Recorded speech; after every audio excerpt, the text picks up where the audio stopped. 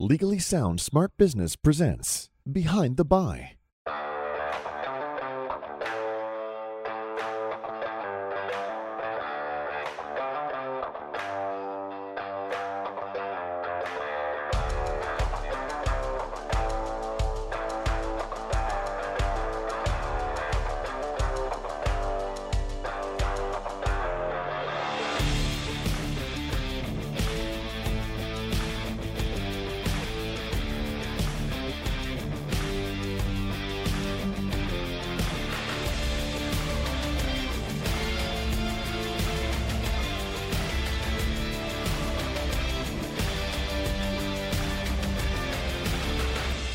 This is Legally Sound Smart Business, where your hosts, Nasser Pasha and Matt Staub, cover business in the news and add their awesome legal twist. Legally Sound Smart Business is a podcast brought to you by Pasha Law PC, a law firm representing your business in California, Illinois, New York, and Texas. Here are your hosts, Nasser Pasha and Matt Staub. All right, welcome to Legally Sound Smart Business. This is our last episode of Behind the Buy, where we cover a business transaction from start to finish. And now we're beyond the finish line in our last episode, where we're going to reflect and really give some insight on this entire transaction. My name is Nasser Pasha. And I'm Matt Staub. So this episode, I've actually been looking forward to for a while. We've been releasing our episode for months, our series for months now. And we're actually recording this. I think it's almost been a year since we actually recorded originally this series, right, Matt?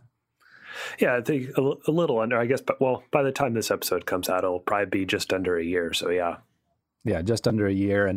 And of course, 2020. For those of you that are listening from the future, hopefully we're still around. It's been a crazy year, but buying a business in I think we're going to talk about this, but pre-COVID and post-COVID is a completely different story. But I think what's nice about this, we can kind of look at that in this lens, is like how this may have been different if after COVID, right? Yeah, I mean, undoubtedly, there's obviously some.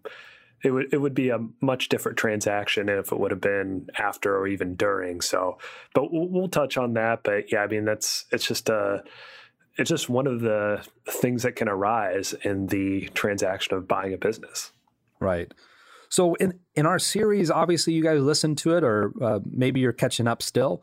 But our buyer, our client buyer, was buying a business out in California, an urgent care business. And of course, not everyone's buying an urgent care in California. That's a pretty specific transaction. But what was really neat about this transaction, not only the fact that you were able to kind of go through from beginning to end, because let's face it, not all transactions go through. This one did, and this was I think we would consider this a success, and it did close. But there was so many different aspects at every episode, at every step of the transaction, that you can kind of grab from and relate to in other transactions. And I think Matt and I often talked about how when we're even listening to the episodes ourselves, not that I know Matt obsesses over the podcast, listens to it every night. I'm not one to do that. But when we did talk about it, we did reflect upon, how this related to other clients and other transactions that we've been in. We thought that this would be a good opportunity to kind of share those stories as well. Sure. Yeah. It's like you said, this is an example of a transaction that, obviously there was bumps along the road, but it ended up with the right result for the client. But there's plenty of instances where there's these different hiccups and bumps, and that isn't the case, and the deal blows up. So we're just going to kind of go through the life cycle of this transaction and touch on some examples where it hasn't been successful. Right. And that first step is that letter of intent, right?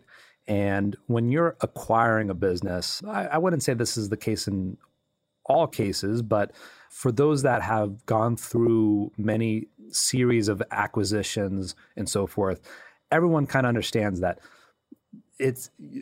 you get a lot of prospects, but very rarely, maybe 1 out of 10 or 1 out of 20 deals actually goes the first step of actually signing something and getting an offer in. And that's just the nature of making sure you're finding the right deal.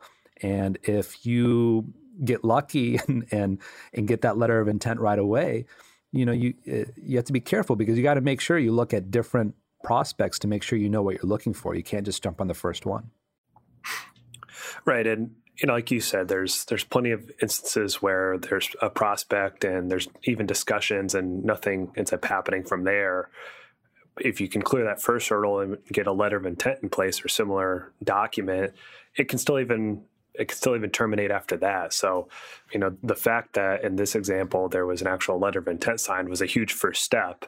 But there's definitely been instances where we've had clients with letters of intent signed and the other side starts doing their due diligence, or even our client does their own due diligence, or I should say we do it for them sometimes, but one of the sides wants to back out as a result. And so that's why it's so critical to have the right terms in those documents, like a letter of intent. Right. But sometimes you have deals that are too good to be true, right? Right. And something, a lot of times there will be discussions prior to anything being signed or even presented in writing. And like you said, it is a situation where terms are too good to be true. And then we'll find out after the fact, once things get written down, that that's not the case. So, I think at the beginning, anytime there's a prospect of buying a business, the discussion always needs to be, centered around some of the material terms. But because, for example, we've had clients before that have come to us and, they give us a call and say, look, I have this potential business that I'm going to buy. It's for X price and, it can close within Y number of days. And it just doesn't even seem realistic. And it's not to say that it can't happen, but, I think there's always a lot of excitement at the beginning. And then once you actually get into the details and, the realities of everything, you can see that it was actually too good to be true. And I'm glad you mentioned excitement, because I think when we have clientele that, bring us this opportunity to work with this transaction, we're excited as well. This is a new acquisition, new transaction. And at the beginning, everyone's kind of very optimistic. And I think it's very easy for us as attorneys to get caught up into it too. And it's not that we're here to kind of, be doom and gloom, because as we know, there's always kind of hurdles and obstacles and so forth. But we do have to be responsible to, our role with the client to make sure that we create proper expectations and make sure that even though everyone's anxious to move forward, that we slow down when we need to. It's not to say that, a lot of times these transactions need to move fast. And so we typically like to keep up the pace, but also where it makes sense to make sure that our clients are protected. And I don't know how many times, again, like we want to get in this letter of intent and get the terms down. And a lot of people want to kind of punt on talking about some of these important terms. Hey, let's just get the basic terms out there. We'll deal with this issue later. And sometimes that's strategic, but sometimes it's like, look, we don't want to waste time. If we're so fundamentally different, then let's not bother with this. And how many times, Matt, where it's like sometimes the other side will kind of trick you into, I don't know, trick is probably the too strong of a word, but maybe, not be upfront on a certain issue that they know that we're not going to like, or vice versa. And we don't find out later that, hey, this is a deal term that is essential. And if you don't like it, then you have to walk away. And of course, by that time, you've already spent all this time and money, vetting this deal, whether in due diligence or legal fees or what have you. Yeah, I think maybe pressuring might be the right word. And that, reminded me without disclosing some of the more pertinent details or the identity of a client. It reminded me of a situation where we had a client who was looking to buy this business for a long time, for many years. And basically came to me and said, look, the opportunity's finally arisen. I can buy this.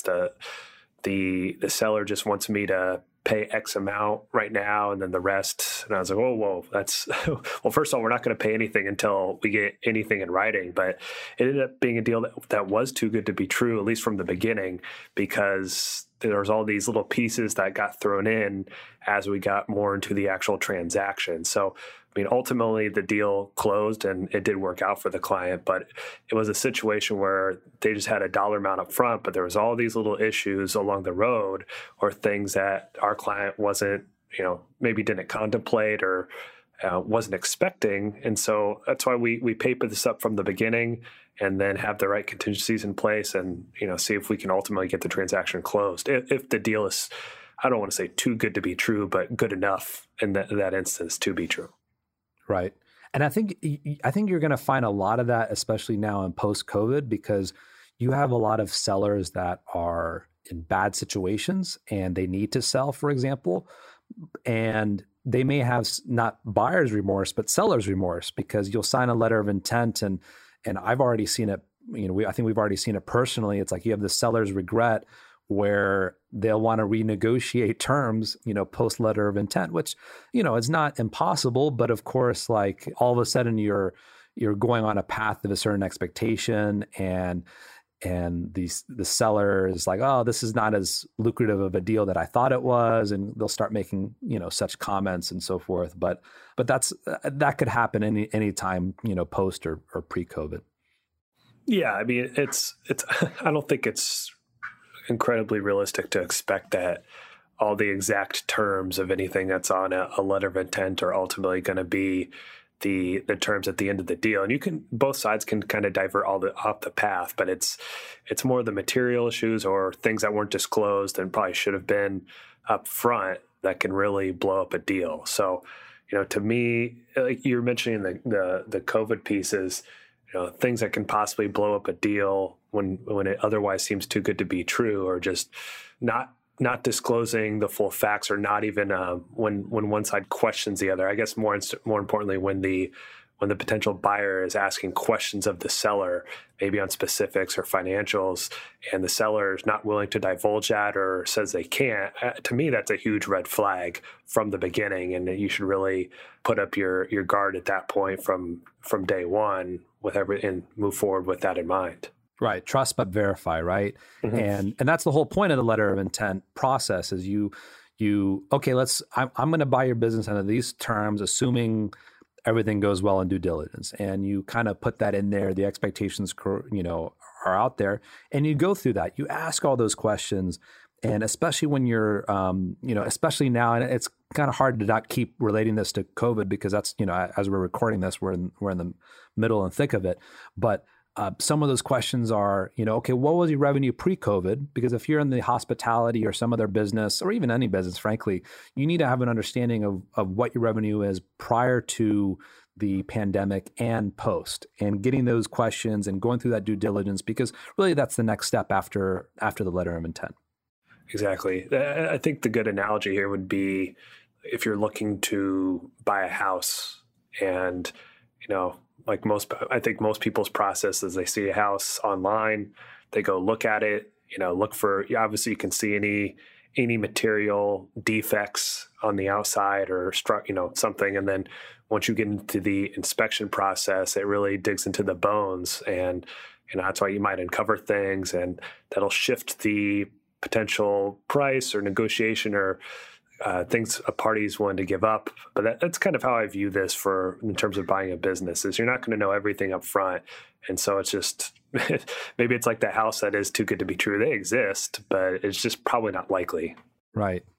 And in this transaction in our series, that's how we set it up, right? We even had a no shop provision in there. That's pretty common in letter of intents.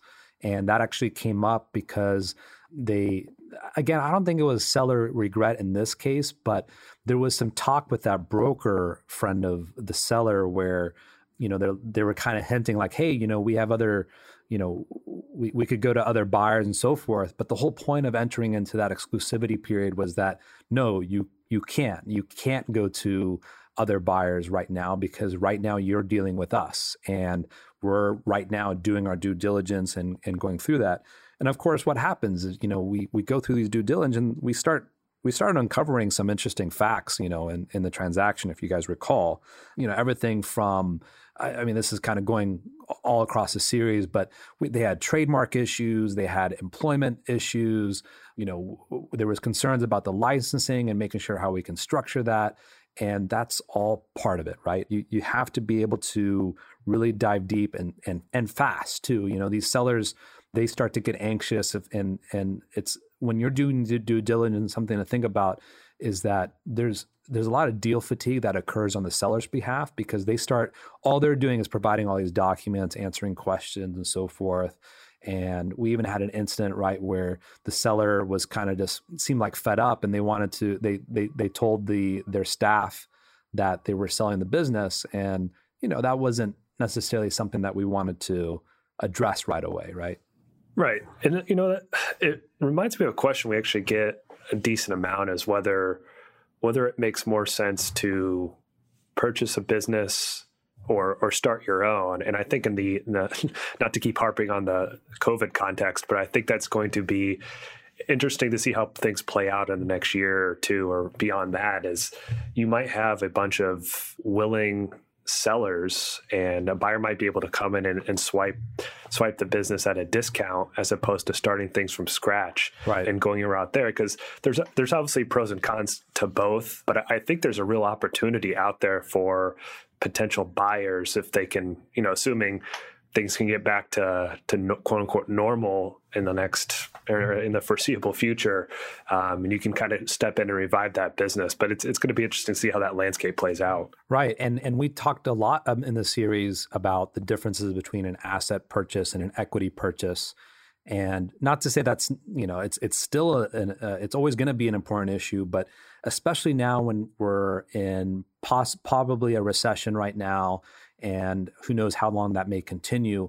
But when you're acquiring a business versus starting a new one, you have to be concerned about the past. Whereas starting a new business, you're just looking at the future. And when you're buying a business and concerned about the past, you want to think about whether you're inheriting any liabilities.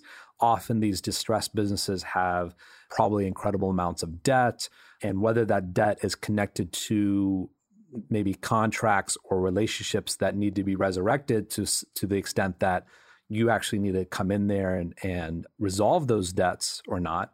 Or can you just get the assets and have the seller deal with that themselves? It really depends upon, the circumstance of the business. Yeah. And that reminds me of, recently with another client is they were doing, one of the big assets they were purchasing were these, more or less these contracts that were in place. And if that's what you're relying on as a potential buyer, I mean, you really got to go through those contracts and see if there's a way for the seller to get out of that, either as a result of the underlying transaction of the purchase, or it just reminds me of the force majeure too. Right. If there's a way to get out of there because of that, because it's not just the debts. If you're going to be buying a business, you have to make sure that the assets that you're purchasing are going to hold up or going to just carry the value that you're anticipating in the transaction. So I think in this transaction, we ended up going with the asset purchase route, which, by the way, is especially from the purchaser's perspective, is usually the way that you want to go. It's also the most common type of kind of small business transaction.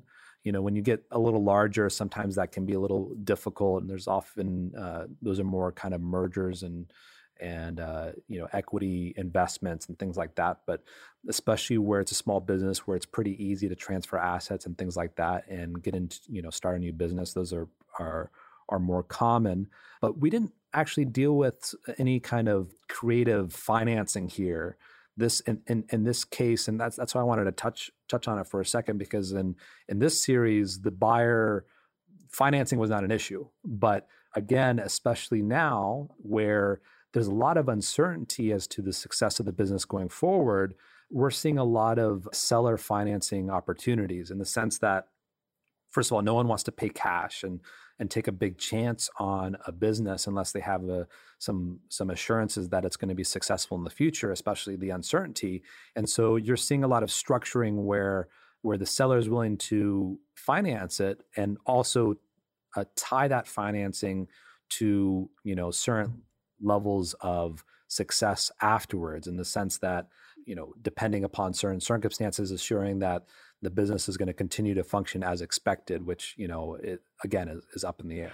Yeah. And, you're looking at a few different options if you're doing if you're not cash heavy, it's going to be some sort of financing. And again, there's pros and cons to doing seller financing, at least in my opinion and experience. The sellers probably, if you default, seller finance is probably less likely to enforce that as opposed to just a bank who's just looking for the bottom line. I mean, the seller's likely was trying to get out of the business and they don't really want to have they don't necessarily want to jump back in, or if there's some sort of clawback of the underlying assets, or there's some sort of, or they're collateral for some sort of loan, they might be unwilling to do that and just hope that, hey, well, I can kind of let this ride out for a couple months and hopefully it works out. So, but obviously that's all dependent on the terms of the actual financing. If there's personal guarantees, that can certainly change things too.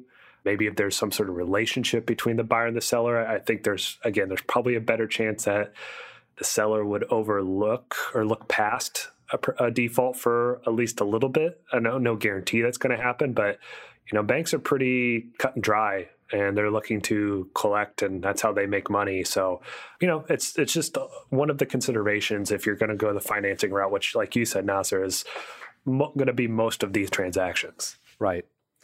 I definitely wanted to talk about how when you're entering into a deal, one of the first things that I like to kind of discuss is what is the essence of the business that you're purchasing?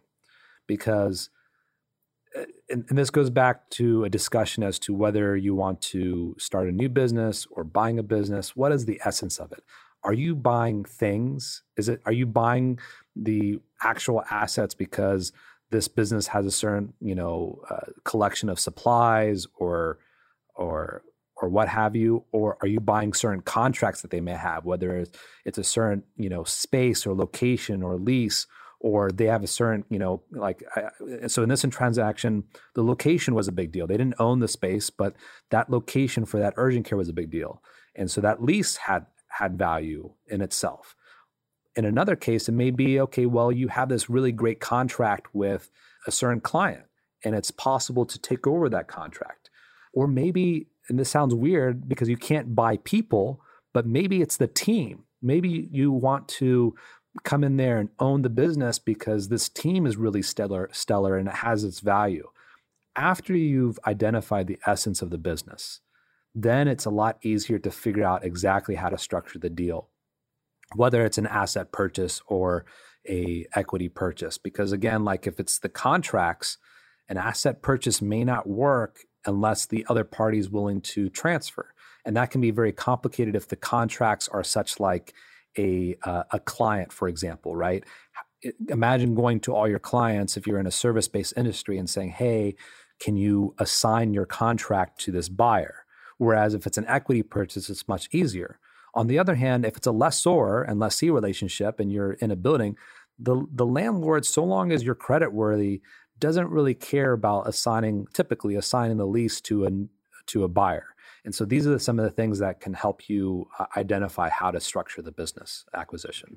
Right. And there's ways to protect against that too. I think in this specific transaction, we built in some contingencies into the purchase agreement that needed to be satisfied. I mean, that's a pretty common route to go.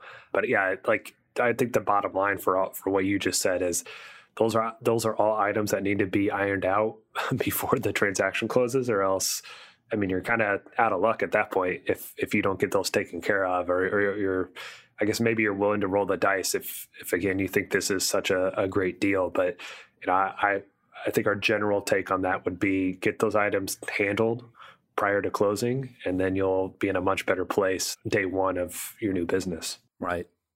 And it'll also help you deal with things that occurred during the transaction. So again, let's go back to this Behind the Buy series, buyers buying an urgent care, and there was different issues, right?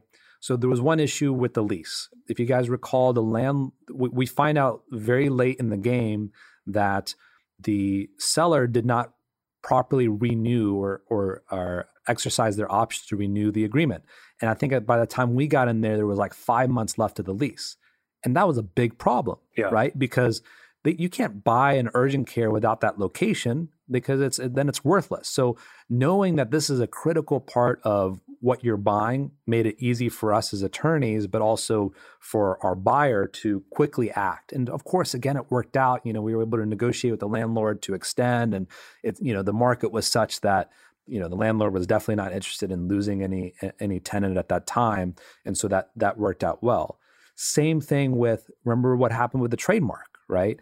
Again, just as a reminder, the seller received a cease and desist letter for the name of their urgent care. And it was such that, well, if you buy this urgent care and use that name, you may be walking into a lawsuit and may not be able to use that name. And we were able to figure that out. What do we do, Matt? Yeah, we basically set aside part of the purchase price. That's right. Yeah. Set aside a time period for which the buyer would have an opportunity to figure out whether they were going to use the name or not. And then if they did, they would send the rest of the purchase price over to the seller after the transaction closes. So, I mean, with this, I don't want to say there's always a solution, but I think, 95% of the 96. time. 96. 96% of the time, there is a solution to it. So 24 out of every 25 times, you should be okay. Well, I mean, I say, I agree with you. We say that there's a solution, but keep in mind, sometimes the solution is to walk away, right? And to me, that's a solution in the sense like, that's weird saying that, but it's like, again, going back to the essence of why you're buying the business. In this particular case, the buyer wasn't buying the business all for the name. She was very willing to say, the name's nice and everyone knows in the community, but is it impossible to change the name? No, it just costs a little more money, which is why we put a value to that. How much does it cost to change the name and remarket it and all that? And we assigned a value to it and we reduced the purchase price accordingly. And I don't know, first of all, I thought that was a really cool solution we come up with. Not to tap our, what's the word? Pat our backs? Own backs? Pat ourselves on the back, yeah. Yeah. I'm doing that right now just to see if I can do it. I mean, it's a little bit of an unconventional approach to it, but nothing crazy. So. Yeah, no, you're right. I mean, it's not unheard of course, but yeah. Still, I thought that was clever. Yeah.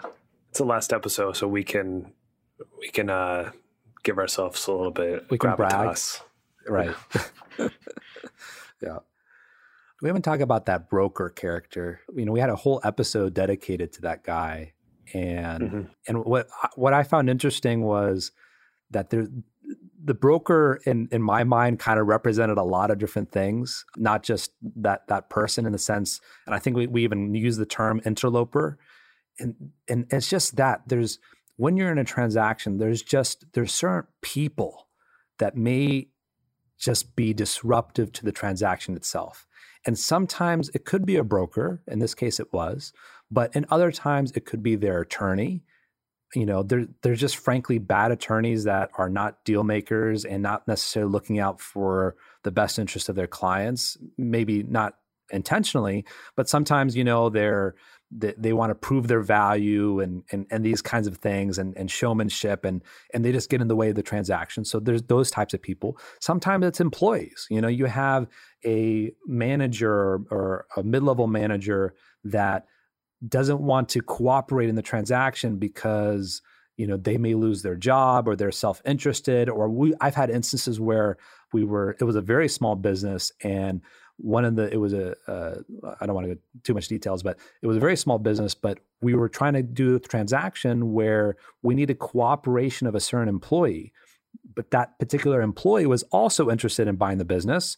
Their offer was too low previously, so we had a new offer. And of course, now this employee had to cooperate in selling or providing documentation to this prospective buyer.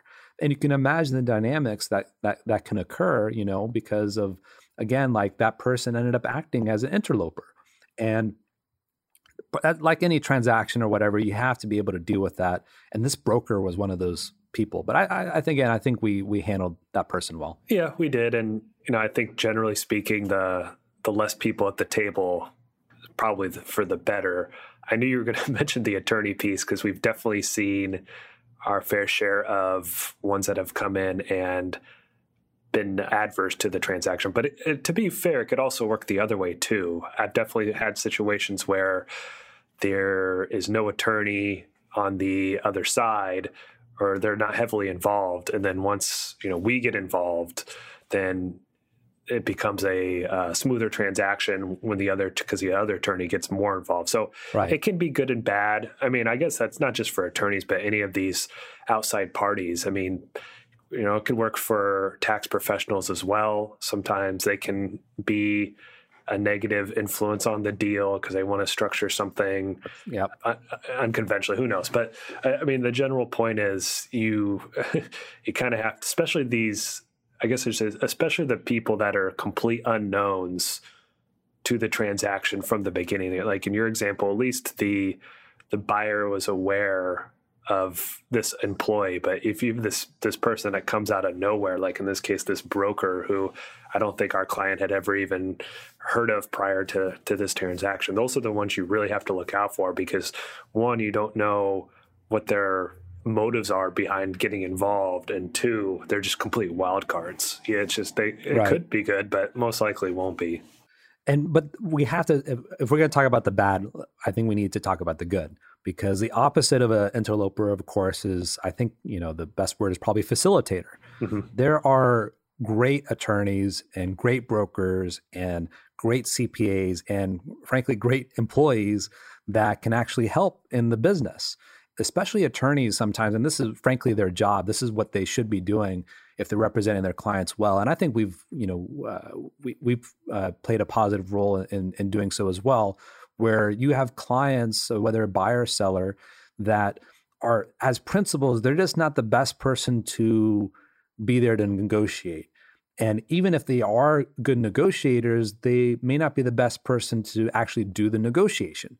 And whether that is going into the legalese of the documents or big terms or small terms, Matt always knows if I like an attorney, because I'll definitely say it. I'll be very critical. But when there's an attorney that is good, in my opinion, it's not their personality, whether they're friendly or not. It's whether they represent their client well in a way that still tries to get the deal done.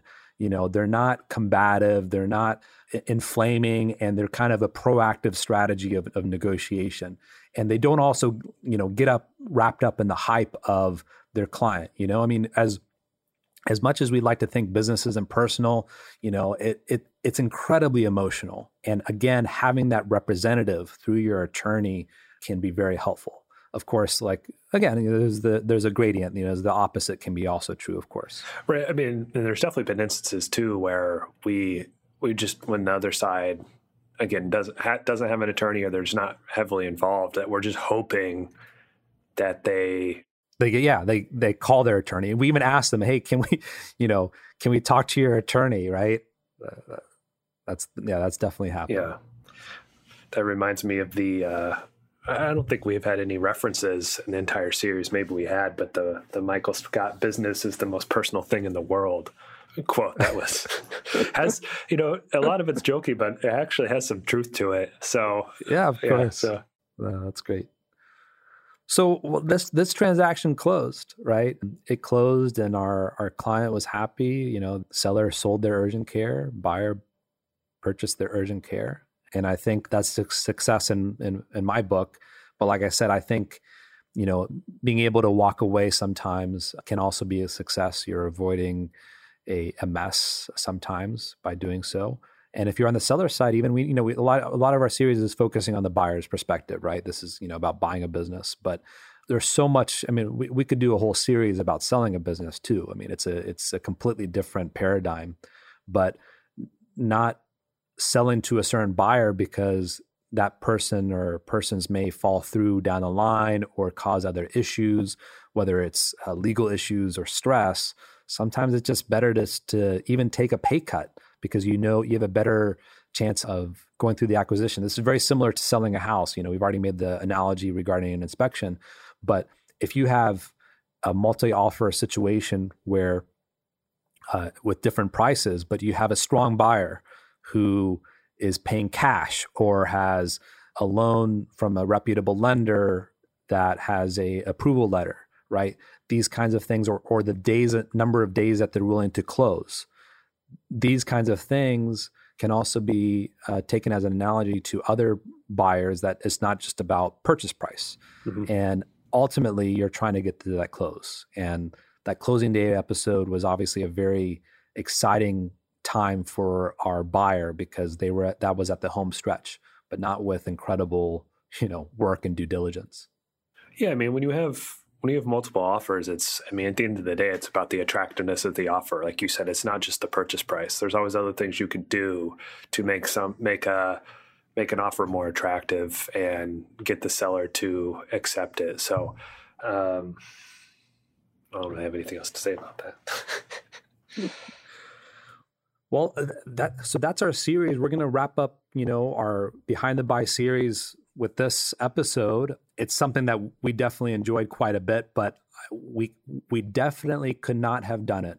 And I say this sincerely, without the help of our production team and all the support staff that has helped us with the content and so forth, the editing and all that, but also our sponsor, which is probably the most critical step in actually being able to do this. And I believe, forgive me, I know they're important, but I can't remember the name of the. Matt, you have the notes to that, right? Yeah, it's our lead sponsor for this entire series, the exclusive rights. Pasha Law PC, a law firm practicing in California, Texas, New York, and Illinois. Right. Forgive me. It's been a while. I forgot that's who it was, but yeah, they're awesome. And of course, if you have any feedback for us, we already received some really fun feedback during the publishing of our series. But of course, please leave some positive reviews on all the different social media channels. We're coming back. We have new episodes in the pipeline here. Of course, we have a ton of content. We like to do deep dives in certain subjects, and throughout this entire podcast series, we've still been releasing written long-form content that you can dive into, but also stay tuned, because more episodes to come. Yeah, definitely. And like you said, you can always go back and listen. We've been doing podcasting for quite a long time, not all these newbies that have set up in the last however many years. So we predate most, I think. And of course, if you guys have any questions or comments, you can send it over to info@legallysoundsmartbusiness.com. We are very active in social media, and also please leave your positive reviews at the various sites that publish our podcast, whether it's iTunes or Spotify. I don't know why they don't have a review site, but all the other ones, please leave those 5-star reviews. That helps a lot in expanding our audience, and really appreciate that. But thank you also for listening to our Behind the Buy series. Yeah, to second that, thank you for everyone for listening along on this Behind the Buy journey. Hopefully there's something that everyone could take away from this series. And if not, I suspect you are going to take something away or use something from this down the line. So like Nasser said, if you take something away, you have to give us something back. I mean, it's only fair. That's true. Right? Yeah. It has to be a net zero. So we'll make sure that happens. But no, thank you everyone for listening along. Of course, if you have any questions either about something specific in this series or your business in general, again, you know how to get a hold of us. And as always, keep it sound, keep it smart. You just listened to Legally Sound Smart Business with Nasser Pasha and Matt Staub. For more information about the podcast, visit legallysoundsmartbusiness.com. This podcast is intended, but not promised or guaranteed, to be current, complete, or up to date, and should in no way be taken as an indication of future results. No attorney-client relationship is created by listening to or engaging with the podcast. The podcast does not constitute legal advice, but rather is produced for entertainment and educational purposes only. Do not rely on the information on this podcast without first seeking the advice of an attorney. The opinions expressed in the podcast reflect the views of those individuals and does not necessarily represent the views of any other individual or business. This podcast may contain portrayals of clients by non-clients. reenactment of scenes, and persons which are not actual or authentic, and depictions which are a dramatization.